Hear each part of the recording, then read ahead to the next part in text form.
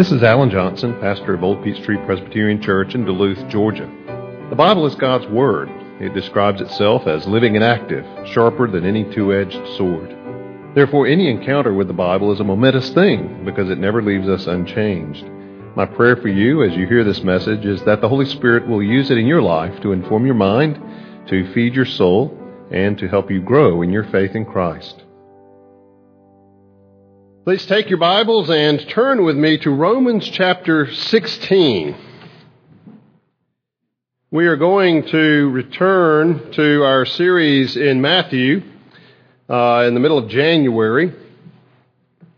We took a break as we began December, looked at a series leading up to Christmas in December, in which we looked at various passages in the book of Romans in light of the birth of Christ and the celebration of His birth, from Romans 1, of the arrival of our Lord Jesus, Romans 5, the reconciliation between fallen man and God that He came to bring about, Romans 6, that this is the Savior who sanctifies. His purpose is not merely to save, as if that weren't enough, but to transform us into His own likeness, to undo the effects of sin, not just in separating us from God, but in marring the image of God in us, to make us holy, not just in standing before God, that is our justification, but in our actual living before God. And then Christmas Eve, we saw in Romans 10 how He is the Savior who invites us to come and to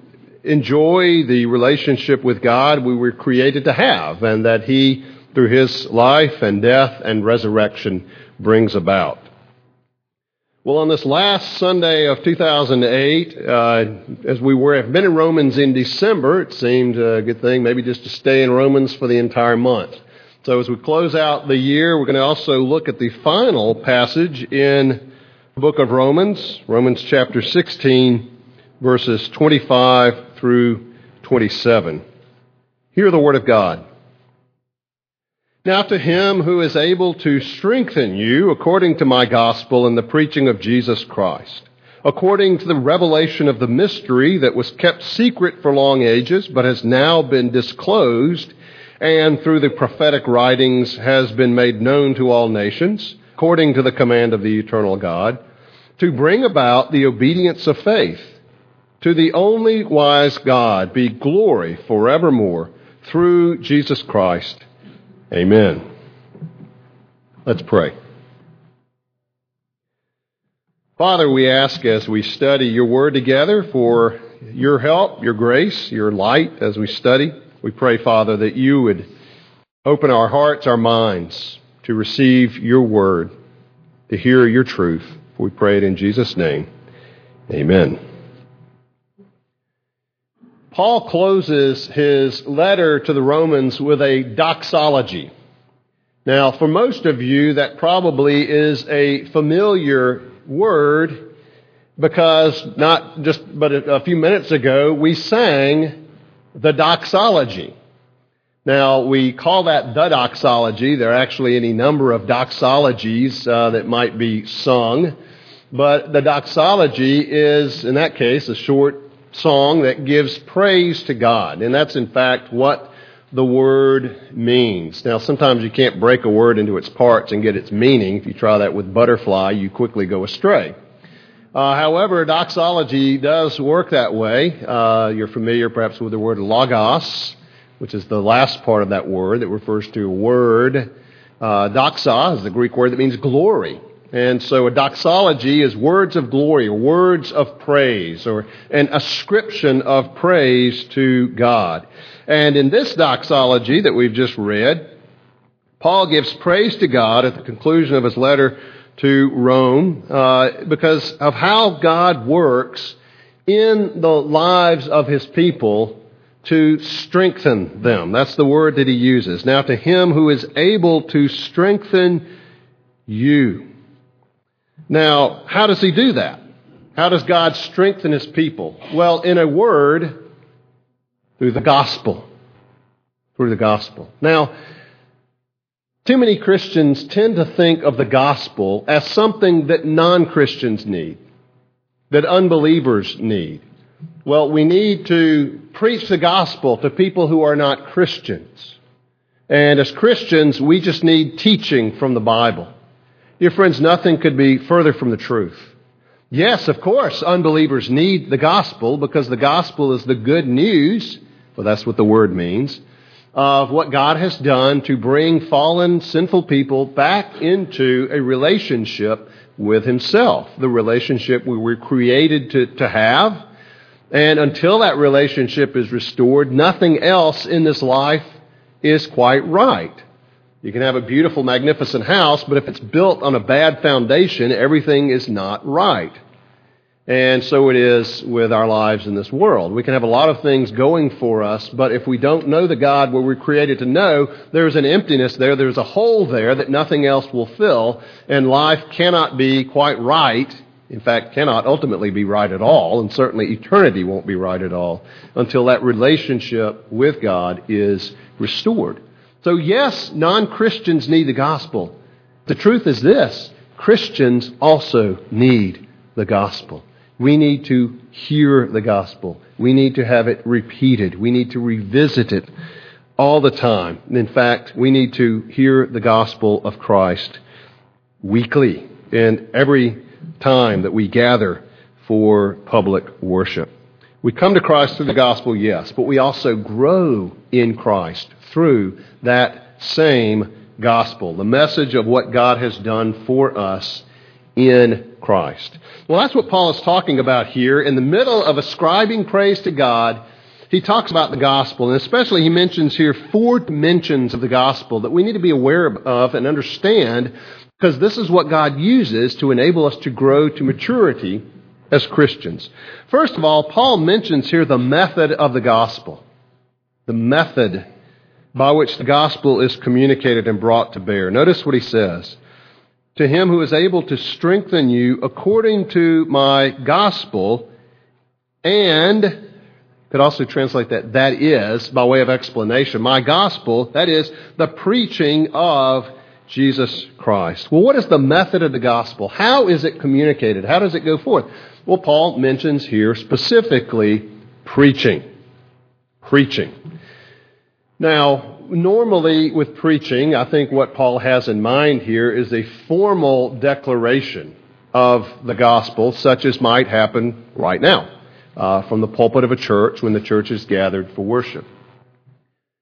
It's important, however, to recognize that not everything said from a pulpit in a church is necessarily biblical preaching, at least of the nature that Paul had in mind. There's a lot of talk from pulpits that passes for preaching these days that actually is not.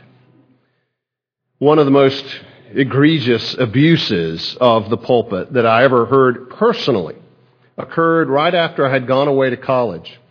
And I went to visit a church. It was not a PCA church, I'm happy to say, where the sermon basically consisted of talk about the prospects of the local college football team for that fall, which, as it turned out, was rather bleak. The season, not the sermon. The sermon was far more hopeful than the season proved to be. But talking about football from the pulpit is not preaching. Talking about politics, as the preacher offers his opinions and commentary on the political events of the day, is not preaching.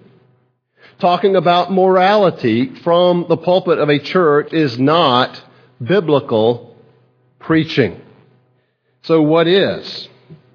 Well, as you look at the assumption about preaching in the Scriptures, it seems to involve 2 elements.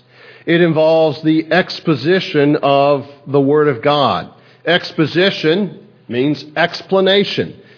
The Word of God means the Scriptures. Preaching is tied to the Scriptures. Preaching is taking what a passage of the Bible says and unfolding it, explaining it, looking at the words, looking at the structure, looking at the sentences, looking at the paragraph or the text as a whole and saying, what does this text mean?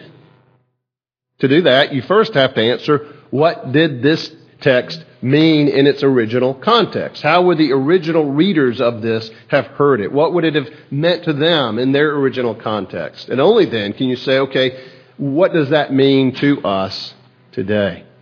So what does the text mean? Explaining that is a central task of biblical preaching. But the flip side of that is answering the question, how does this text apply? We want to explain it, but we also want to apply it. And again, you have to go back and say, how did it originally apply? And then how does it apply today? Sometimes it may apply very directly. Love your neighbor as yourself does not require a great deal of hermeneutical effort to understand as you move from early in the Old Testament even to the present day. And so some require more interpretive work than others as we take the commands, the words of God, and bring them into the present day to how they apply to us today. Now, the ways that you might love your neighbor as yourself, are as various as the number of neighbors around you or number of people in your lives, how that might apply. But the point is, biblical preaching involves explanation of the Word of God and then application of the Word of God as best we can, rightly understood. Now, I say formal preaching, and that's true here, the preaching of the Word in a formal sense, but it's also true in an informal sense, in the informal sense of that word preaching, of proclaiming, making known, which is in an informal way what you who teach Sunday school do, or what you do if you talk to someone about Jesus. You are making known what He has done. But even there, what you're saying should be scriptural, should be biblical, an application of what the Bible itself actually teaches. So that even there, you're not saying, well, I like to think about God this way. Well, no. You're saying this is what the Scriptures tell us about God, what God Himself has revealed about Himself, and we're not at liberty just to make up any crazy ideas we want to about how we'd like to think about God. It has to be rooted in the Scriptures. So whether it's formal preaching from the pulpit or on a more informal level in teaching in a classroom or talking in a living room or whatever it might be, we need to understand that what Paul has in mind by preaching is the exposition and application of the Word of God. And Paul himself says that he did not shrink from declaring the whole counsel of God. Not just focusing on certain passages or certain ideas that we like to the exclusion of others, but also preaching on those things that we might, or studying or reading those things that we might otherwise avoid. That's why it's so helpful in preaching to preach through books of the Bible in their entirety. Because that way we're taking everything God said, and you're not left to the whims of my own personal inclinations. On the other hand, I'm forced to preach on texts I might otherwise put aside, I might otherwise never choose to preach on. And that's true in your reading. You don't just select your favorite passages to read them over and over. You read the whole counsel of God, because Leviticus is important for you today. Micah has something to say to us today. And we need the whole Word of God, not just our favorite selected parts of it. So the method of the gospel is preaching. The content of the gospel is Jesus Christ. Again, look at verse 25. Who is able to strengthen you according to my gospel and the preaching of Jesus Christ. Now, we just said it's preaching the Scriptures. Well, the Bible is about Jesus. From beginning to end, the Bible is about Jesus. It's about a lot of other things on the way, but they all add up to and point toward Jesus. If you turn over a page to 1 Corinthians chapter 2, Paul makes this point about his own ministry. He says, when I came to you, brothers, he's talking to the Christians in the ancient city of Corinth, I did not come proclaiming to you the testimony of God with lofty speech or wisdom, but I decided to know nothing among you except Jesus Christ and Him crucified. Now, some people will say, well, Paul was in Athens. He tried to be brilliant. He tried to be philosophical, and that failed. So when he went to Corinth, he just decided he just preached Jesus only. Well, that's nonsense. Paul preached Christ crucified in Athens. He interacted with them where they were, but he was preaching Christ crucified, and it wasn't a failure. There were those who believed in Athens. And so when Paul is writing to the Corinthian church, he says, when I was with you, it was my intent to preach Christ and Him crucified, that one who died on the cross, who was raised to life. So the content of the gospel is Jesus. Now, that's true, certainly in the New Testament, but it's also true of the Old Testament. Notice what Paul says as he goes on in verse 25 and 26. Preaching of Jesus Christ according to the revelation of the mystery that was kept secret for long ages, but has now been disclosed, that is, made known or revealed, and through the prophetic writings has been made known to all nations according to the commandment of the eternal God. What Bible did Paul use? From what Bible did he preach? The Old Testament. We saw that with Peter on the day of Pentecost when he preaches from Joel, the gospel. Well, Paul is saying here that he's speaking of the gospel and the preaching of Jesus Christ according to how he's revealed in the Old Testament. He refers to the mystery, which in the Scriptures tends to mean something that was once not known but now has been made known. Paul talks about that in Ephesians chapter 3. If you want to turn over or just listen, Ephesians 3, Paul talks about the mystery that is Christ, but now made known. Verse 3, how the mystery was made known to me by revelation, as I've written briefly. When you read this, you can perceive my insight into the mystery of Christ, which was not made known to the sons of men in other generations, as it has now been revealed to His holy apostles and the prophets by the Spirit. This mystery is, what is it? That the Gentiles are fellow heirs, members of the same body, and partakers of the promise in Christ Jesus through the gospel. But the Gentiles are also going to share in Christ, in the Jewish Messiah, and be one people together with the Jews in Christ. Now, God had announced that basically through Abraham. But the reality of it and the fullness and all that meant is now seen through what Jesus Himself did and through the preaching of the apostles in the New Testament days. And so that means that as we teach or preach Christ, we need to show how the whole Bible points to Him. Now, again, the New Testament may be a little easier. The Old Testament sometimes seems much more difficult. And yet, if we look at the Old Testament, break it up into the three sections that the Hebrews broke it into, the law, the prophets, and the writings. The law points to Christ. It exposes our sin, shows us our need of a Savior. It shows us how Christ fulfilled the law through His personal obedience to it perfectly. How He fulfilled the law with all the ceremonies that were required for the sacrifices and so forth. Jesus was the Lamb of God. Think of the prophets who prophesied, much as we saw in Isaiah this morning, of God's doing a great renewing work. Looking forward to what would happen in the New Testament days, but some of it actually looks forward to things that are yet to come with Jesus' second coming and a glorious new heavens and new earth. But Christ Himself was the fulfillment of those prophecies. Now think of the writings, books like Psalms, which some speak very graphically of Jesus, like Psalm 22. The writings, the Proverbs, Jesus Himself being the embodiment of wisdom, the wisdom of God. You know, it was on the road to Emmaus we read about in Luke 24, where it says Jesus took these disciples who were with Him. It said, "For Moses and the prophets showed Him everything written in the Scriptures concerning Himself." From Moses, the law, from the prophets, from the Old Testament, Jesus showed them everything written there concerning Himself. Now, this has some pretty big implications for us. I like the way Brian Chappell, president of Covenant Seminary, puts it when he says you have to avoid the deadly bees. What are the deadly bees?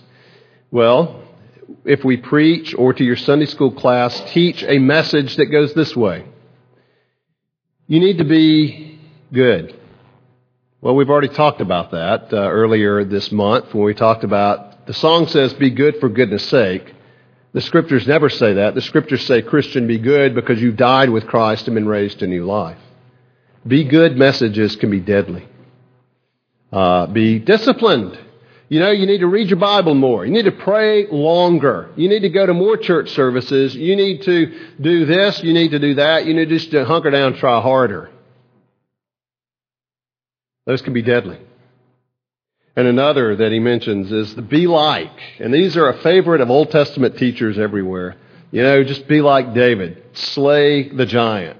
No, don't commit adultery. Of course not. But be like David when he kills the giant. That's the David you need to be like. Or be like Moses. Well, not the Moses who hit the stick, and disobeyed God and couldn't go into the... No. Don't be like Moses that way, but be like Moses on his better days. You see the problem. The Bible deliberately depicts these heroes, and they were heroes of the Old Testament, with all of their faults, so that we see that they were fallen human beings in need of the grace of God in Christ just as we are. So beware of the be like messages, whether it's preaching, whether it's teaching, whether it's your own reading and understanding of the Scriptures. But wait a minute, aren't those things biblical? Doesn't Hebrews point out these heroes of the faith with the implication we should be like them? Well, yes, it does. And yes, we are to be good, and yes, we are to be disciplined. However, if the message that comes across that if you just do these, God is going to be pleased with you, one, that's not true, because even those things are tainted with our sin. Two, we'll never match up to our own expectations, and we'll always end up discouraged and in despair. Is that good news? No. The good news is that God has sent us a Savior who was good for us, who was disciplined for us, and who was more like Moses than Moses ever was. And He did that for us. That's good news. That's the gospel. Be good, be like, and try harder, be disciplined. That's not good news. But the gospel is good news because God sent a Savior who has done all of those things for us. So we wouldn't have to? No, because He's changed our hearts. We're different people. Those are the things we want to do. But we know that our acceptance with God, our welcome into the arms of our Father, is not based on our performance, but on that of Jesus. And it's perfect. And He's already won everything for you from the Father that you will ever need, that you will ever have. God could not love you and accept you more than He already does. That's the good news of the gospel. Now, and it was God's command, Paul says, that these things should be known. Well, before we move on just a little bit, I want to take just a minute to talk about, we've talked about the method of the gospel is preaching, the content of the gospel is Christ. That is the responsibility of the pulpit.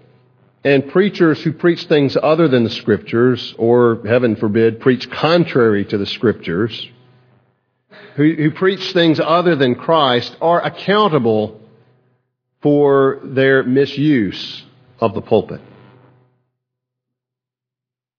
But the congregations that let them do that are also somewhat culpable for that abuse of the pulpit. Yes, the responsibility falls upon the preacher, but does not the congregation that puts up with that kind of thing week after week, month after month, that lets their children grow up hearing that counterfeit preaching, do they not also share in the responsibility for that abuse of the pulpit? Of course they do. It is the preacher's responsibility to explain and apply the Word of God. But it's also the congregation's responsibility to settle for nothing less. And so, dear friends, certainly in this church, whether it's me or someone else, do not settle for anything less than the preaching of the Scriptures, than the preaching of Christ and Him crucified. And if you are looking for another church, you move away or whatever, decide you don't like me anymore, whatever it might be, and you're looking for another church, do not settle into a church that does not preach the Scriptures and does not preach Christ crucified. You are harming your soul. You'll be harming your children's soul. You will atrophy. You will die of malnourishment. Always ask yourself, when you come out of hearing preaching, do I understand a passage of the Bible better? And do I see what that passage in some way requires of me? If you can't answer those two questions positively, keep looking. Or hold the preacher accountable. You know, those men came to Jesus and said, came to Jesus' disciples and said, "Sir, we would see Jesus." And I know at least two pulpits, one in Savannah and one in Jackson, Mississippi, where that is displayed in the pulpit to remind the preacher he's not there to share his abundant political wisdom or his thoughts on the issues of the day. He is there to preach Christ. Sir, we would see Jesus. Do not settle for anything less from this pulpit or any other. Well, Paul goes on to talk about the purpose of the gospel in verse 26b. What is it? Well, it's to bring about the obedience of faith. Now, if you've been part of this series or you know the book of Romans, that may have a familiar ring to it. Turn back to Romans 1. Paul ends where he began. Romans 1, verse 5. Paul describes his calling and that of the other apostles. He says, through whom we have received grace and apostleship to bring about the obedience of faith. And how here he ends, to bring about the obedience of faith. The exact same phrase. What does it mean? We said last time there's several possibilities, but basically two, I think, that are in the running. One is the obedience that arises out of faith. In other words, as a Christian trusting in Christ, there will inevitably be obedience to the Word of God that arises. If you claim to be a Christian yet have no interest in God's Word or obedience to God's Word, you're not a Christian, because that would not be true of a Christian.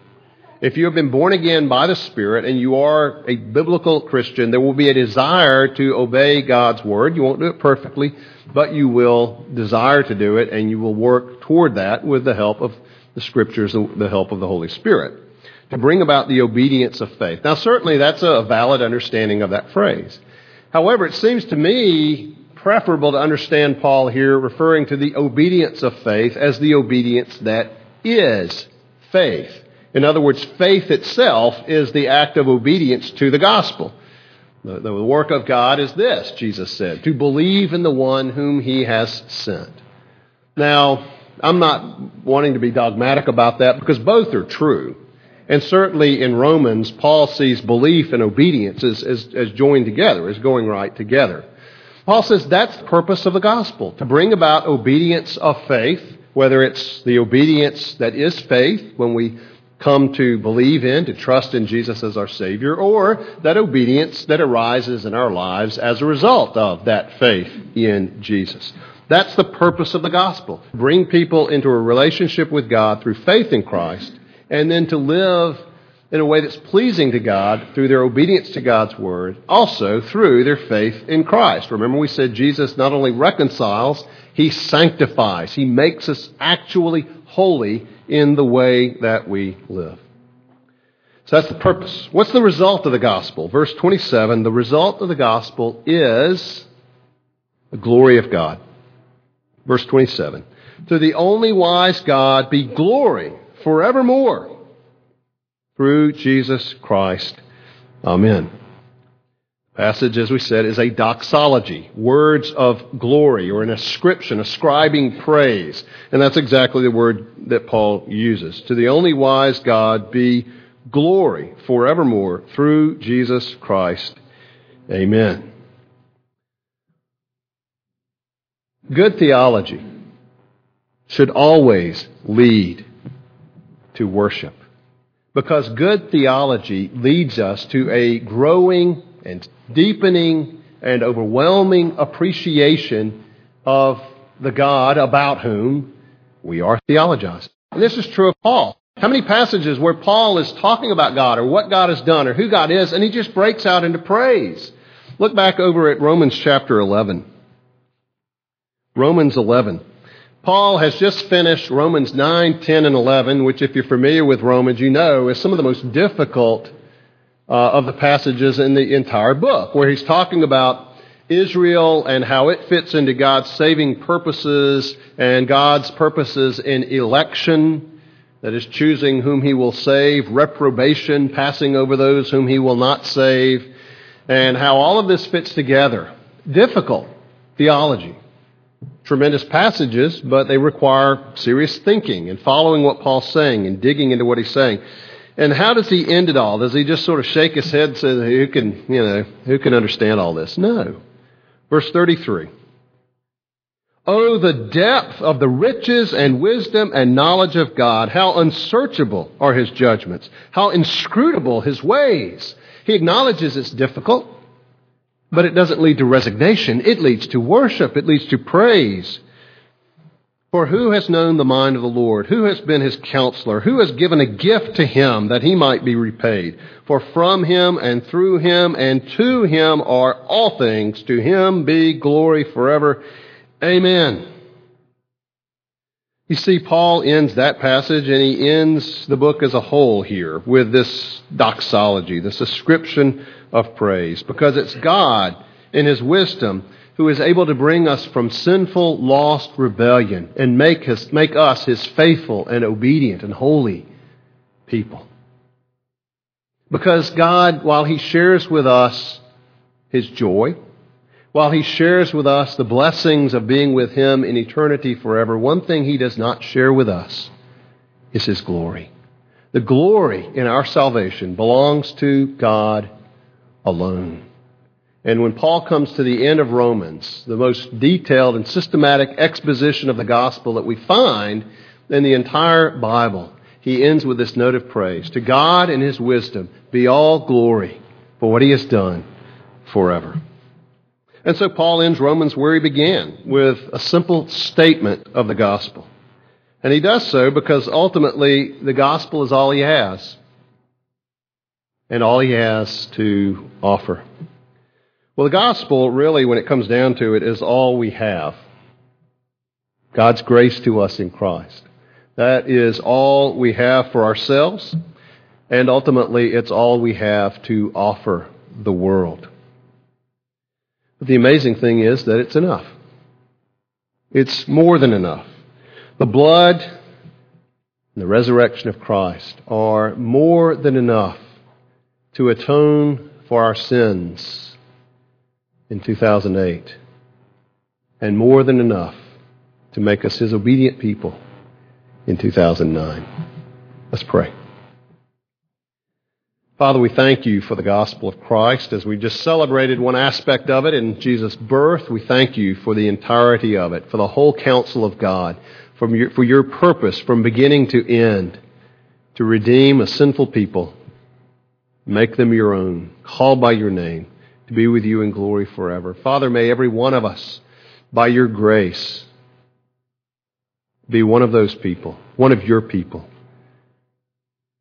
through the finished work of our Lord Jesus.